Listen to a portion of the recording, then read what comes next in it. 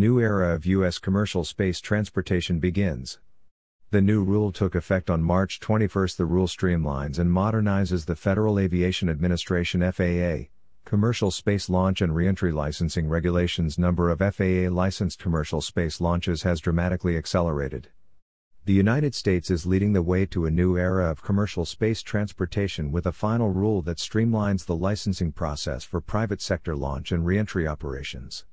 Innovation in commercial space transportation is increasing dramatically, and policy needs to keep up.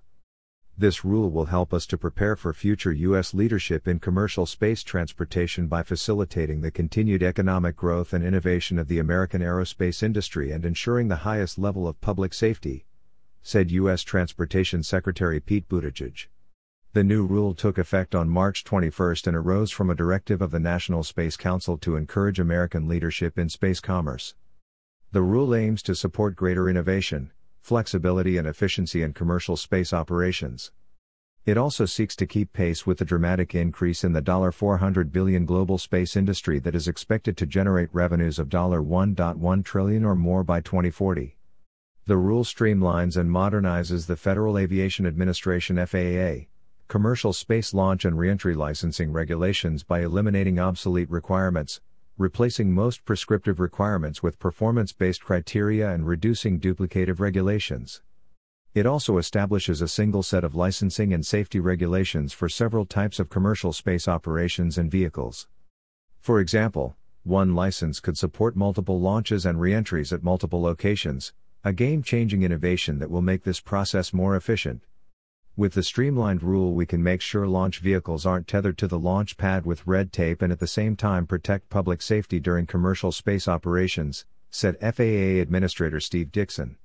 The number of FAA licensed commercial space launches has dramatically accelerated from only 1 in 2011 to a record 39 in 2020, a 3,800% increase in just 10 years. For 2021, the FAA is forecasting 50 or more FAA licensed launch and reentry operations. The new rule will better fit today's constantly evolving aerospace industry, whose technological advancements are lowering the cost of launch operations and opening new markets for satellites, space tourism and potentially suborbital point-to-point regional and intercontinental travel. In addition to the rule, to meet the increasing demand for commercial space transportation services, the FAA is working with current active license holders to authorize planned operations or modify current licenses. The agency is also talking with a number of new entrants interested in applying for licenses. As of now, 11 companies hold 23 FAA-issued launch or reentry licenses. State and local governments are also looking to establish launch and reentry sites to provide additional operational capacity and serve as economic hubs.